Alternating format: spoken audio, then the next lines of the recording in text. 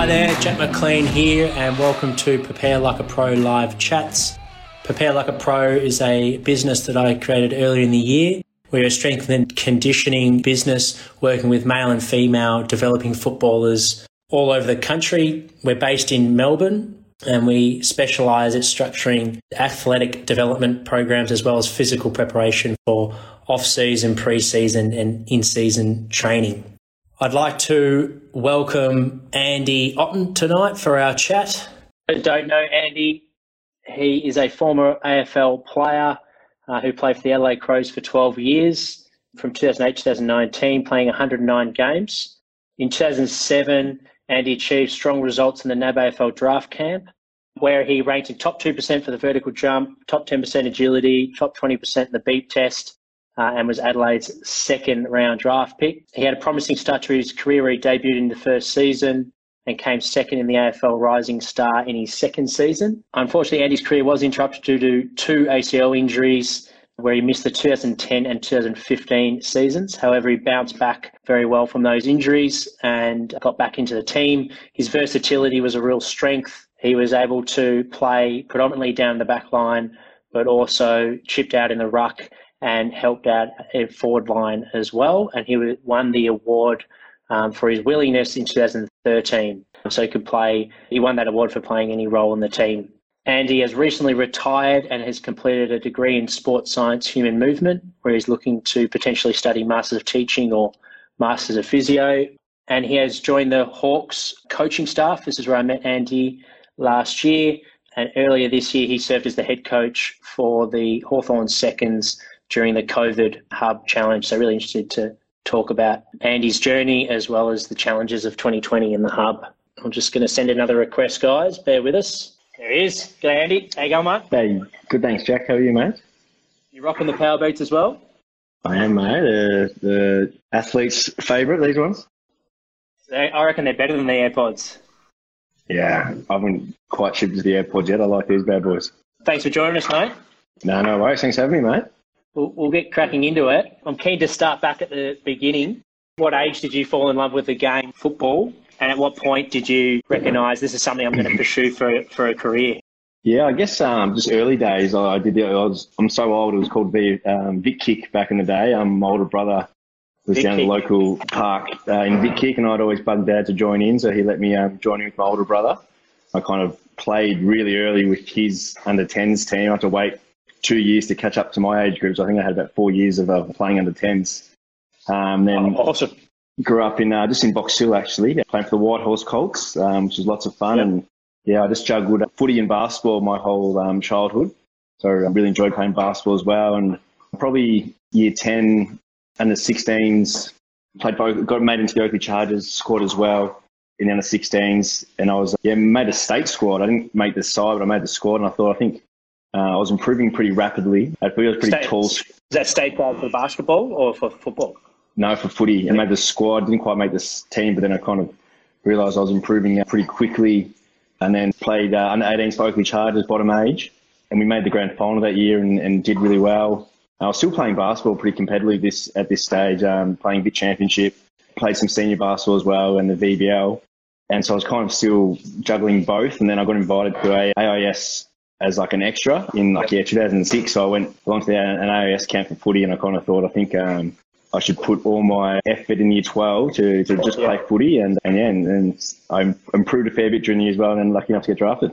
Fantastic. And that decision, was that a gut instinct to shift towards footy over basketball? Was it guided by mentors? How did you come to that decision? I think just a little bit of reality, to make it in basketball is pretty unlikely. I mean, I was pretty good at basketball. I think my footy ability overpassed my basketball ability. And then a few people kind of said, I think you're a chance getting drafted, mate. You should quit playing basketball, because I was juggling a lot of sport and school commitments as well. So I was pretty buggered when I was in year 11 and realised I couldn't do everything. I made a conscious effort to put my head down and try footy, and not try, I was obviously still playing. Put all my efforts into footy, and because a few people around me said, I think you're a chance to get drafted. Yeah, fantastic. What attributes do you think basketball has helped? Because it seems like a few footballers have gone down that path. Yeah, I think definitely the quick hands in terms of defence, getting hands on balls, And just those little handball games, I think basketball set you up for that. A really quick lateral movement, strong in my legs and my body, boxing out in basketball, playing defense always in that kind of squatted position and moving and reacting really quickly. I think that really helped. And then, you're in the air a lot in basketball, jumping, rebounding, going through layups and that kind of thing. I think really helped with my athleticism as well, and just helped develop my athleticism as well. Yeah. So, because you ranked well in the vertical jump, do you think the basketball was a strong contributor for helping you with that? Because it is quite a rebounding movement pattern, isn't it? Yeah, definitely. Playing basketball from such a young age, I was probably training 3 or 4 nights a week basketball and 3 or 4 nights a week footy as well. So I think they both had really good crossover.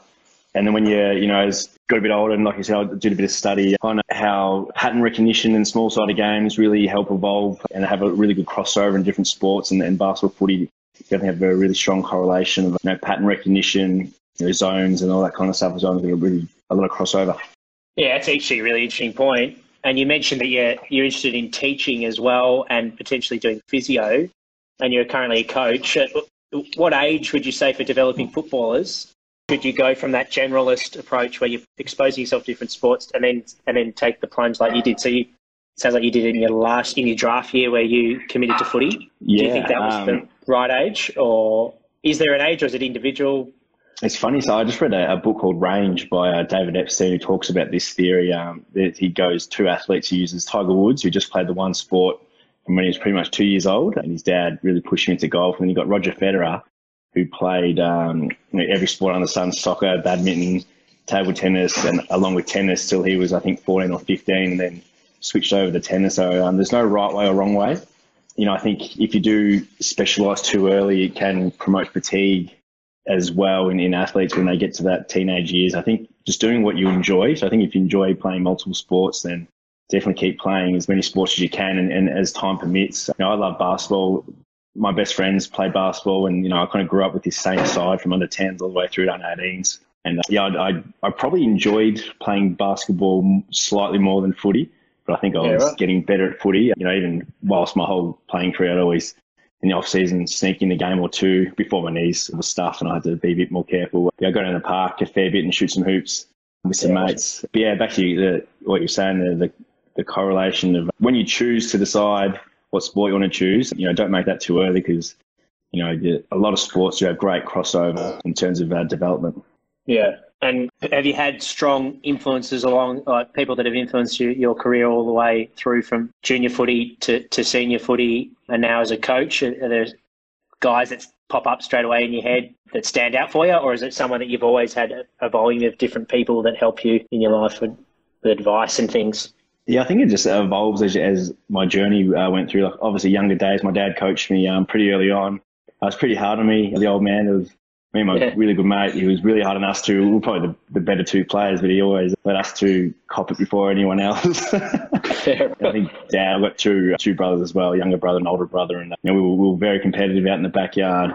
I think Max has jumped on. I saw Max. Yeah, I did see him there. Little brother's jumped on, but Max used to kick it out to me and my older brother, and Max used to come and try and join in. And that was basketball and footy and really any sport in the backyard. But yeah, so obviously my old man and a couple of younger footy coaches, and then when I did make it across to Adelaide, Alan Stewart was the head of development, and he was a bit of a legend over in Adelaide. Coached Central Districts, was a head recruiter at Port Adelaide for quite a few years, and he kind of taught me how to be professional, how to train hard, and a lot about perception, how sometimes perception's reality, and when you're young you want to create a really good perception and a really good base knowledge of what it takes to be an AFL player. And Neil Craig was my first coach, and he was a strong sports science background and really strong and training the minds, being ruthless, always testing your physical capabilities through just strenuous exercises, and everything was competitive with Craigie. Have you got any examples what Craigie would do, drills or?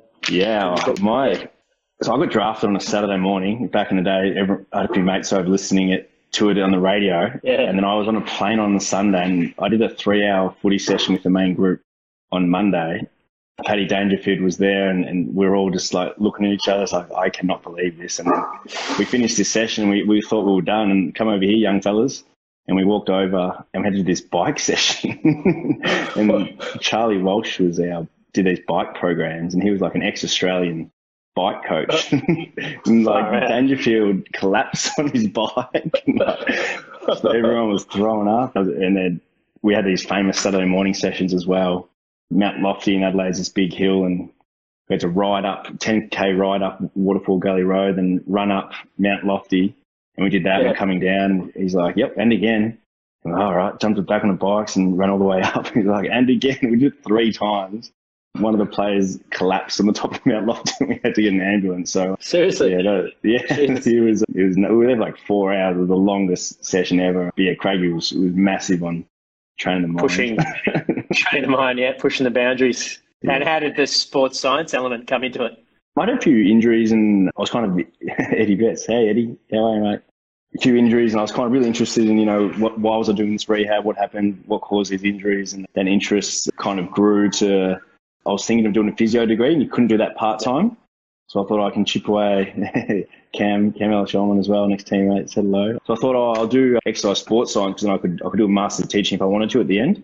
And then as I was doing the degree, kind of the teaching element kind of came in. A couple of mates became teachers and those kind of head of sport roles at schools kind of interested me as well. So I thought I'd keep my options open and chip away whilst you're playing. It is hard to find time for that, but I made a conscious effort to train and then study as well. And on the days off and the half days, kind of having to find the time to study as well. So I was a busy boy for a few years. Yeah, absolutely. You've now completed the degree and you've gone from, seeing from the player's lens now to the coach's lens. What are some of the big differences that you've noticed now that you're working at the back end in the coaching side of things? Yeah, good question. I think, you, as a coach, you want them to do more. I think sometimes you remind yourself, like, it was bloody hard, these training sessions and repeatability and getting up. Remind some of the other coaches as well that have been out a bit longer than me. It's pretty tough work out there, boys, as well. But I think being recently retired, you get a good scope of, what's needed and coming from a different club, kind of knowing what worked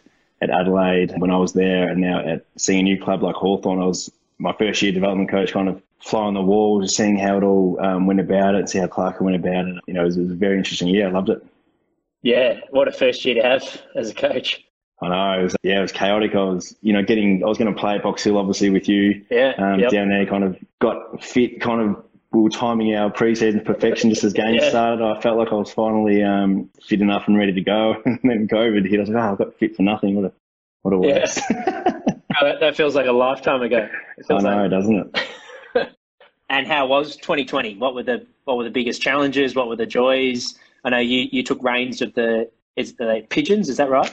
So I think the biggest challenge was obviously going to the hubs. I had 2 young kids. I had little Noah was born during the first COVID break in April there.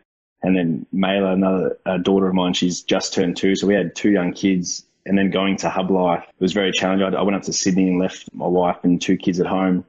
Really hard, yeah. Very tough for her. And then we were in Coogee Beach in Sydney, and it was Scrim was on. G'day, Scrim. And she's FaceTiming me, and I'm on at the beach at Coogee, and probably didn't go too well back home. But then they joined me up in Queensland, and then met the boys in Adelaide. What was the gap? For how long did you not see your family for? I was lucky. I had 3.5 weeks. Just on 4 weeks, in the end. The Hawthorn went to Perth and I missed that hub. So I went to Queensland and my family met me. I came down, to Melbourne for a day, back up to Queensland, quarantined there for 2 weeks, and then we joined the team in Adelaide. Right. Yeah, okay. Yeah, I mean, 3.5 weeks is a long time away from a newborn. Yeah, it was. I was just, felt for the missus, and you couldn't get people around to help either, which was probably the hardest part of it all. But and then the hub life, I got to coach the young, the reserves team, and they adopted the name the Pigeons. They called themselves the Pigeons, it was so awesome to be part of. It was pretty tough. They were playing 14v14 all the times, and then some game, 14v14, and when we played GWS, and had the injury in the warm-up.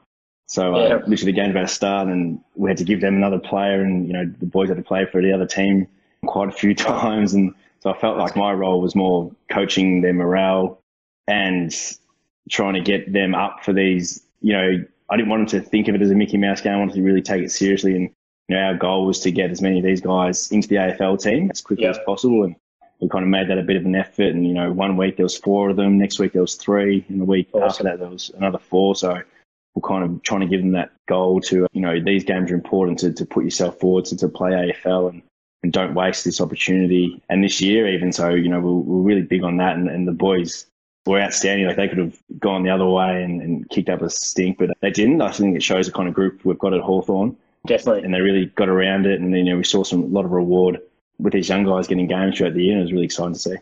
Yeah, and it looked like they were transitioning very well as well. You did a good job prepping them. Like they seemed to play really good footy and keep their spot in the side. What did the sort of schedule look like with the reserves games? Did you play like 10 games, 5?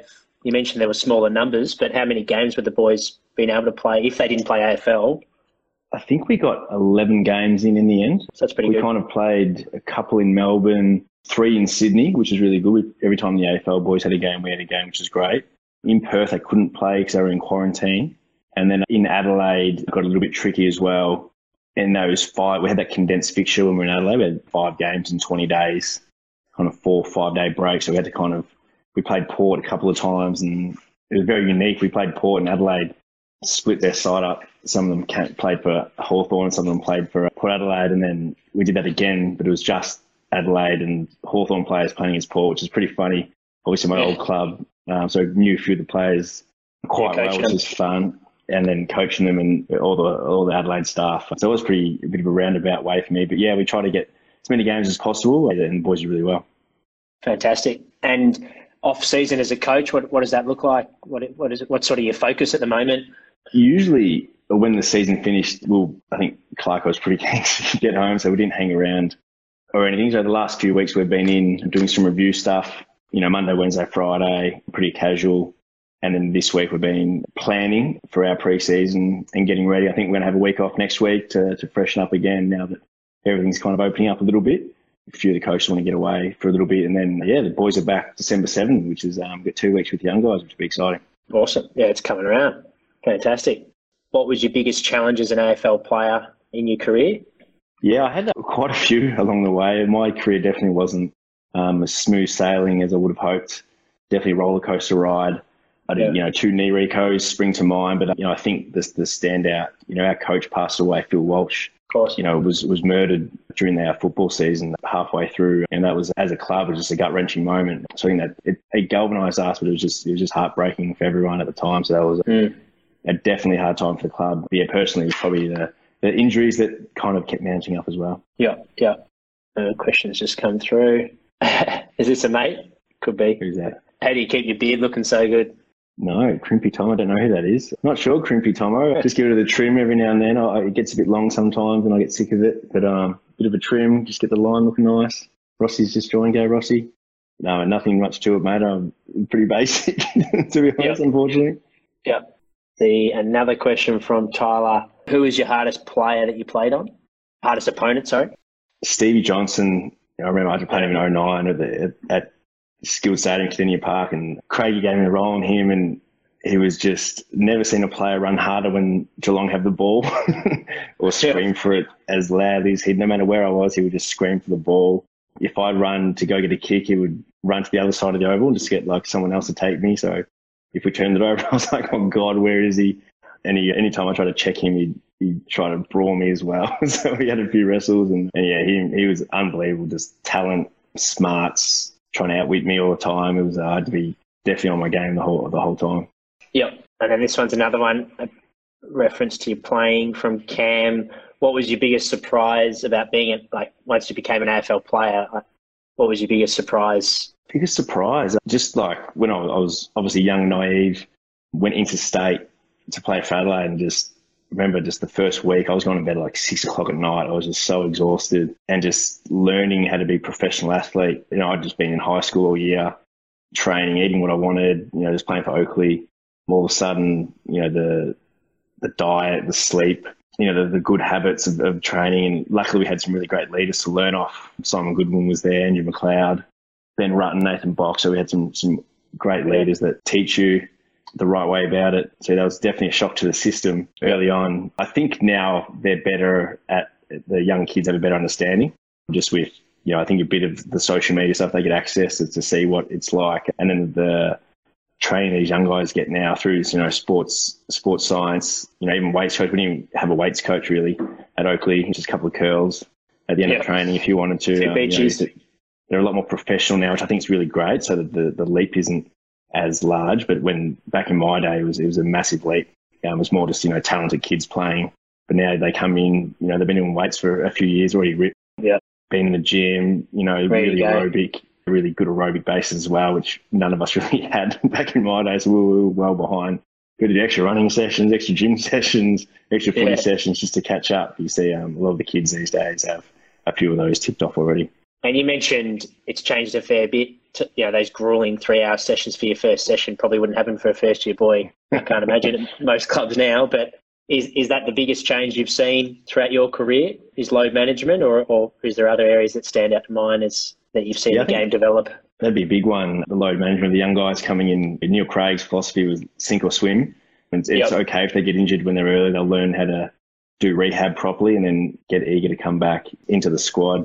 So these days they do get eased into it. I remember, the first, saw Darcy Fogarty just joined when he got drafted. He would have just come in and done the warm-up for maybe the first drill, and that would have been it for a week or so just to ease into it. Which I think is a good thing. And sometimes I wish, if they're right, let them go. Yeah, that definitely springs to mind. But just the access they get to now to all these, the mental skills training, I think, developed over the years, which I put a pretty high price on as well. I think, if I was a young kid, I'd be tapping into that space a lot earlier because I think it's really prevalent and important for young athletes to understand, to build resilience, to be mentally tough and prepared. Because I think, I've seen so many players that are highly talented get drafted, they can't mentally get over, training hard or that kind of thing to kind of push themselves to the next level. So I think that's a massive area young kids can definitely improve in, because I think it's really important. The best players are the most resilient and have the most mental strength as well, I think. Absolutely.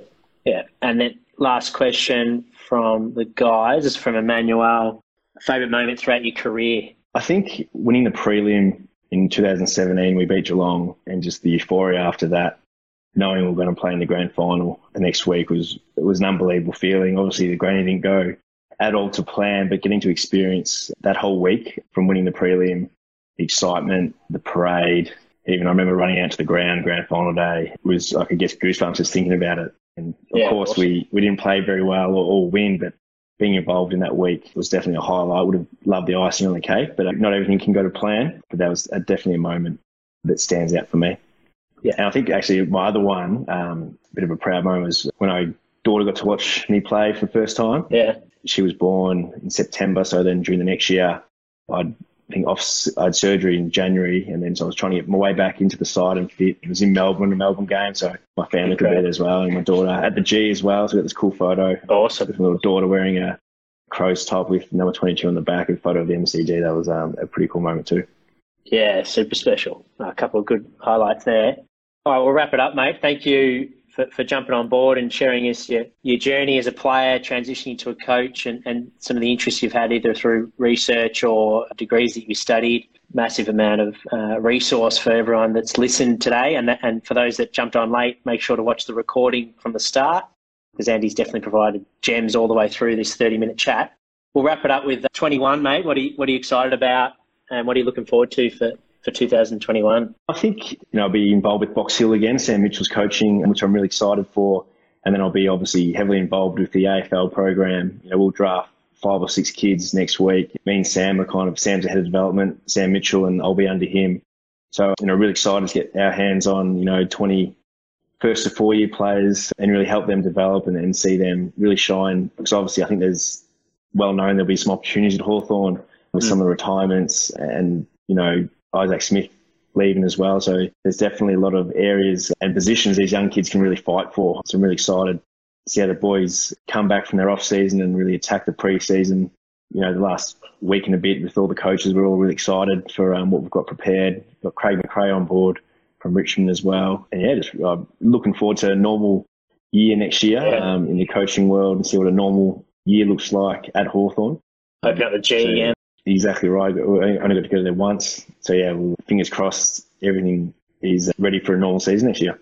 Yeah, it's certainly looking that way. Well, fantastic, mate. Thanks heaps for jumping on. No worries. Thanks very much, Jack. Appreciate it, mate. Thanks, everyone that joined us. Cheers, guys. See ya. Catch you, Andy. Thanks, mate. See you, mate.